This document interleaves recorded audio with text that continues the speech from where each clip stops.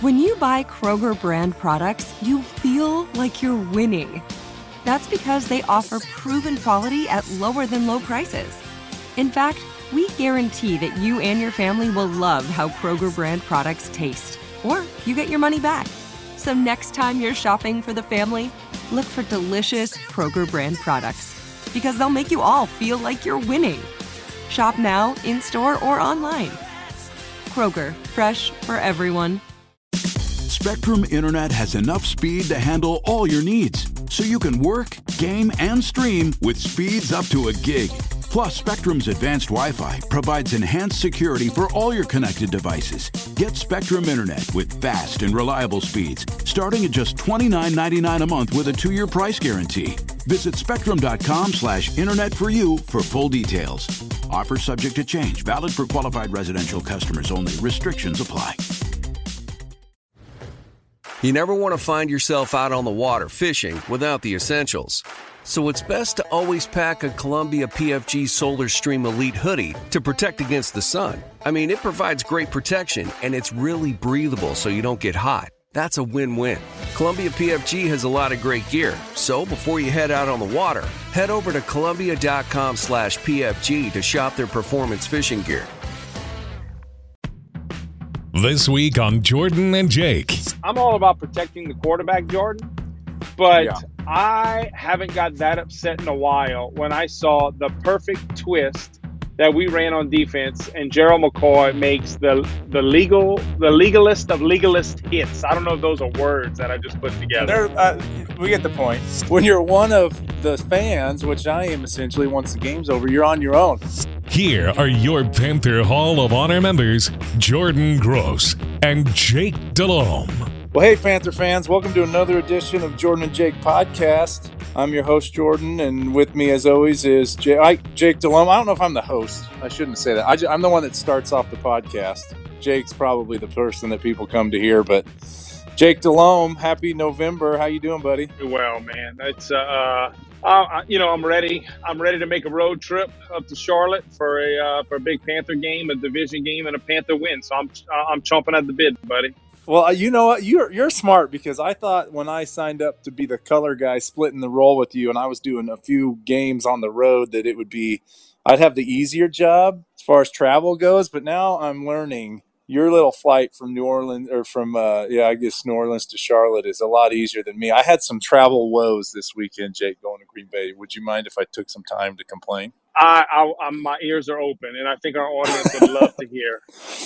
Well, first, we can talk about the game and our thoughts, and in general, it was an amazing atmosphere, Jake, to be sitting in the booth with the windows open, calling the game with the snow falling down, and as good of a game as it was, although it didn't go our way, it was exciting. And so after the game, and I want to hear your thoughts on the game, but after the game, the snow was continuing to come down quite hard.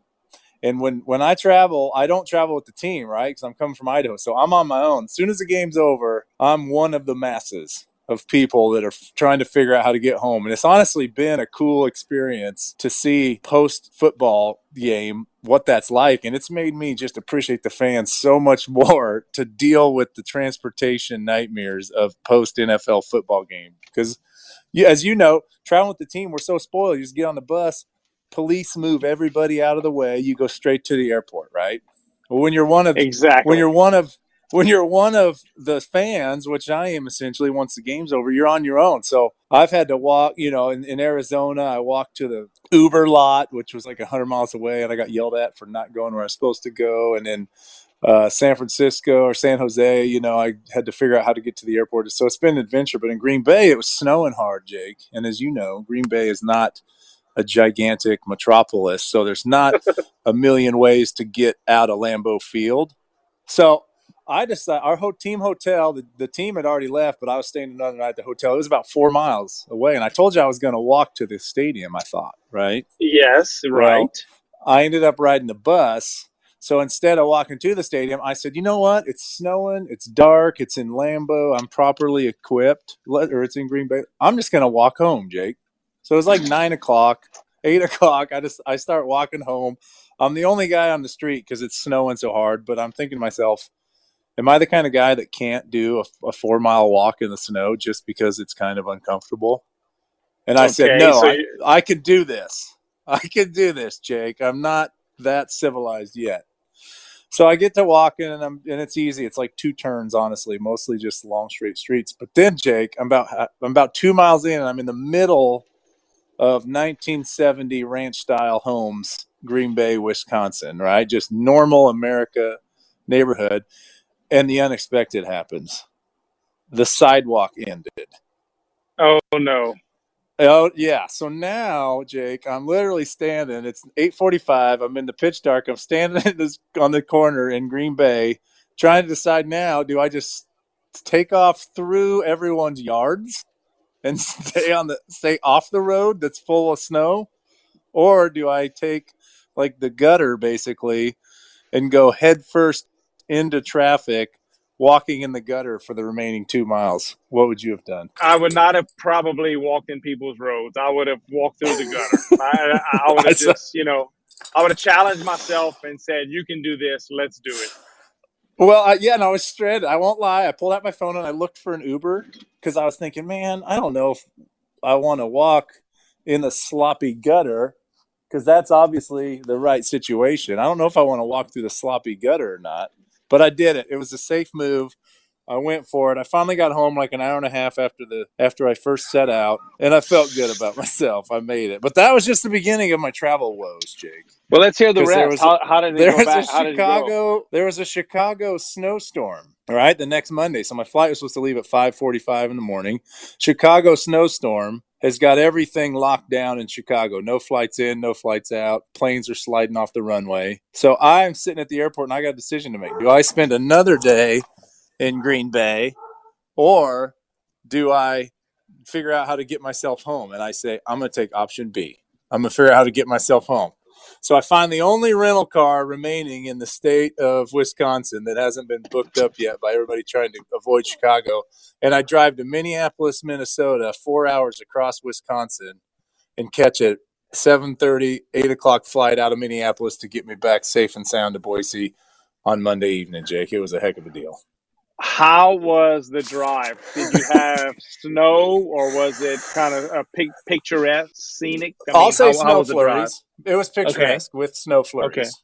Okay. Yeah, definitely not bad. I enjoyed it. A lot of corn and silos in Wisconsin, and it was on a 4-lane highway, so it was pretty nice. But I made it home against, you battled through the elements, and here I am to live to tell about it, Jake. So enjoy your nice southern climate as you take the rest of these Panther home games for the next couple of weeks. Now, the question would be the rent-a-car. Was it compact? Oh, yeah, it was a compact, Jake. Hyundai's smallest car Hyundai makes.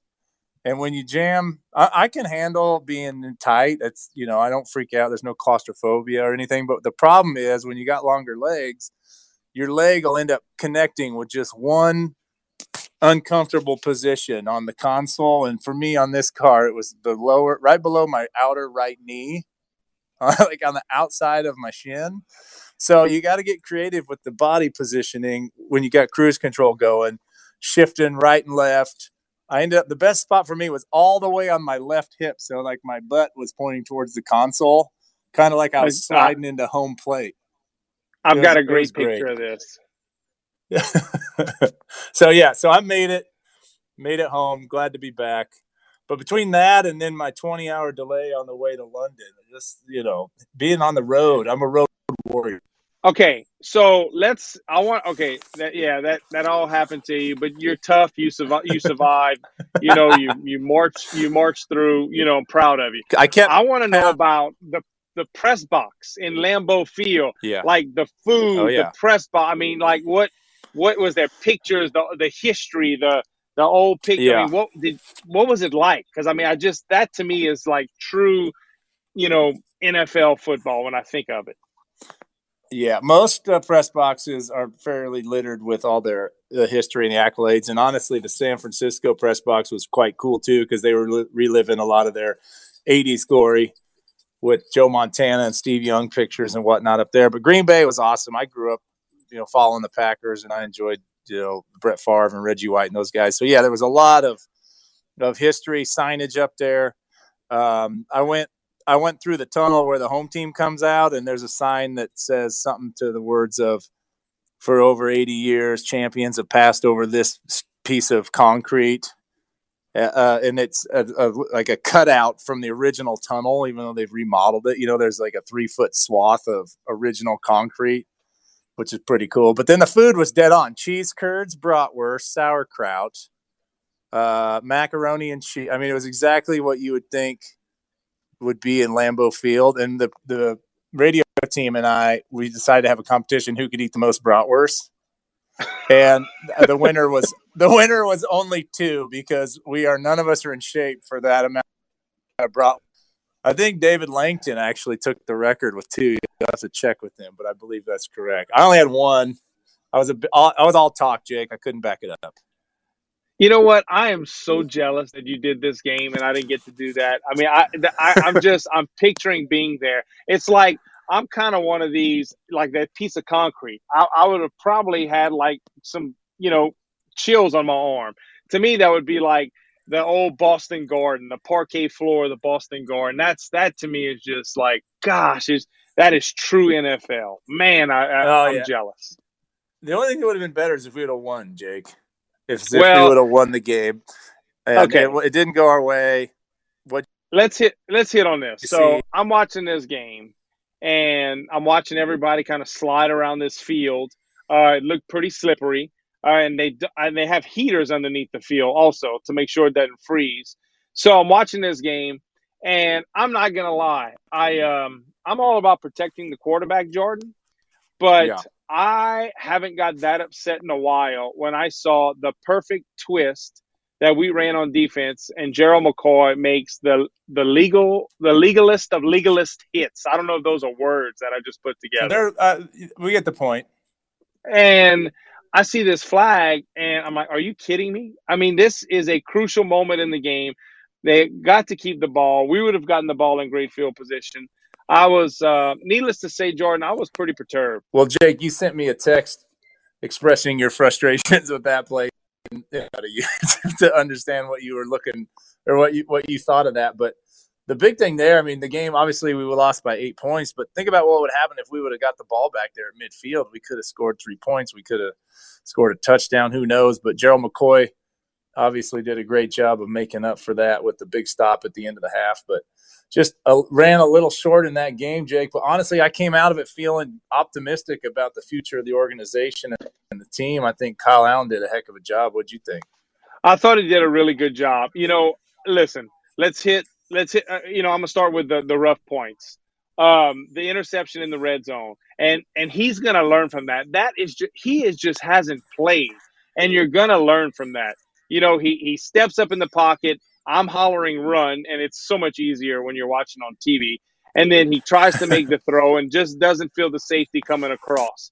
And so he's going to learn from that play. But just the way we came back in the second half with the snow coming down, you're playing the Packers, who I know this stadium was loud, and just to continue that drive all the way down to the last play of the game, I thought there was growth and maturity, and I think it's a huge way for us to kind of move forward and to hang our hat on that, because the belief that the team has now, not only in Kyle, I know they always had belief, but I just think, and I read some of the quotes from after the game from some of the linemen, from Greg Olsen, about how the moxie Kyle showed and lead them down the field. And yeah, everybody's disappointed the outcome. I love the play call at the end, put it in your best player's hand. I think Green Bay accidentally fell into that stop because they were misaligned, and the defensive lineman jumped across the ball, meaning his side of the ball, but he jumped across the center and went right in front of Greg Van Roten right before the snap. And to Greg's defense, he had his head looking back to be able to tell the center when to snap. And it was unfortunate. It just was unfortunate. But gosh, I was very proud the way we came back, and I think it's something to build on. I really and truly believe that. No, I do. And your assessment of what happened there with Van Roten was dead on. I talked to him after the game, told him, man, I've been in that exact situation, but many close to it. And that's a tough block. All right. So now we're where we're at. The Saints lost. The Falcons beat them, who everybody had written off. So our division, Jake, is interesting now, a couple weeks out from Thanksgiving. What do you think about the division? And then give me your Atlanta preview. Well, okay, going into the Atlanta Saints game, Atlanta, it certainly looked like it was a dumpster fire. Everybody thought that it was going to be a, um, a they were going to get rid of the coach. He was going to be fired. Well, they kept the coach. They go to New Orleans, and I had many conversations Sunday morning with people back home. They were talking about this game was an afterthought, and I just say, guys, this is the division game. These guys know where everybody's pimples at in the division. It's tough. It's hard. And I said, Atlanta they're gonna come in and play well. Their backs against the wall, and you're gonna find out about them because they do have some dudes on that team, so to speak. Well, sure enough, that's exactly what they did. They went into New Orleans game. They changed up a few things defensively. Running back gets hurt. They're playing another younger kid.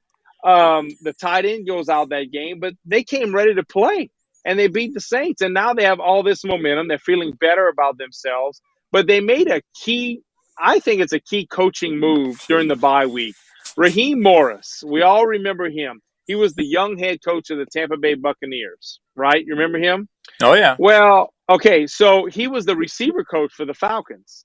Well, they switched him over to the defensive side of the ball for another set of eyes, so to speak, going into the Saints game. And in reading some of the clippings after from the secondary of Atlanta and from the defensive players, they changed up a few things they did defensively, get more eyes to the quarterback, and he gave them a different perspective of how the offense is going to attack them. And a lot of those guys said the game felt slower to us. And they made Drew Brees and the Saints offense, this was so potent, really looked inept. And I think they had 6 sacks that game. They only had 6 going into the game all season. So they played with a newfound life. So now we're playing a team that's feeling good about themselves. They changed up some things, and they're going to come in with some confidence. So this is going to be a heck of a battle. It's going to be a knockdown drag-out in Panther Stadium on Sunday. Well, and I was talking to Steve Drummond before the game last Sunday in Green Bay, and we were watching the beginning of the Falcons-Saints game. And Drummond, he's a football ops, stadium ops, jack of all trades, right-hand man to David Tepper, who has been in the organization for a long time. But Steve was saying, what's it like playing a team when you have that big of a record difference, speaking about the Falcons versus Saints game? And I said, it doesn't matter at all when it's a division opponent because you've seen your opponent. You've seen the Saints. You've seen the Falcons. The Panthers have seen the Falcons be in the Super Bowl just a few years ago, right? And now you see them at 2-7. You view them as the same team. And same with the Saints. We've seen the Saints really good. We've seen the Saints have years where they've struggled. We've seen them without their head coach who was suspended for a year. So it doesn't matter. When it's a division, it doesn't matter what the record is. Anybody can beat anybody. And to your point, Jake, especially when you got inter-division coaching turnover from one team to the next, everybody knows each other so dang well that it didn't surprise me at all to see that win. And it's going to be the same thing. So now the Falcons, who just did us a favor by keeping our distance from the Saints equal with both us and the Saints losing, now you hope the Falcons, kind of used all their energy last week winning at New Orleans because now they got to come do it at our house. Yeah, and I agree with you. Everything. I'm gonna echo those same sentiments about playing a division game. If you're not strapped and ready to play, you're not gonna win. It's very simple. And you're right. We kept the difference from the Saints. We're only 2 games behind them. And the good thing, we can control what we can control going forward. We play the Saints twice. We still have Atlanta twice. I mean, we can make some hay here, but it's got to start with turnover-free football. Which we're trying to address. And I'm liking what I'm seeing, us throwing the football some. I'm not saying I take Christian for granted, but we all know what he brings to the table. That's week in and week out. And this is going to be an interesting matchup because Atlanta, their linebackers, especially this Deion Jones, a kid out of LSU, I watched him play. He's a legitimate 4-3, 4-4 guy. So if Christian in the passing game, they're probably going to try to match up on Deion Jones, on Christian. So our young receivers, they made some plays last week. And I don't know about you, I love seeing DJ Moore return the punts. I was so happy. I don't care if he fair catches everything. He was a dynamic punt returner in college, and that enabled him to be a first-round pick. So I thought that was a great move on our part. putting him to at least catch punts. I mean, at the bare minimum, at least catch the punts. Well, 100%. And Steve Smith was his biggest fan when we drafted DJ Moore, and that's how Steve got the ball in his hands a number of times to start his career. Just more touches, man. That's exactly what I said on the air as well. More touches for DJ Moore. I think it's only going to lead to bigger and better things. So I'm home. My time's up. I'm home. You got a couple in a row, Jake. Get your mind right. Work hard. Have a good Thanksgiving. Next week we'll have a lot to talk about after the Thanksgiving's coming up, obviously, but I'm getting ahead of myself. But have a good time in Charlotte. And is it a must-win game? It's the last thing I'm going to ask you. Is this a must-win? Yeah, I'm going to go out and say it's a must-win. I mean, one, you're at home. You're at home, division game. You're coming off of a tough loss that you battled. You're behind.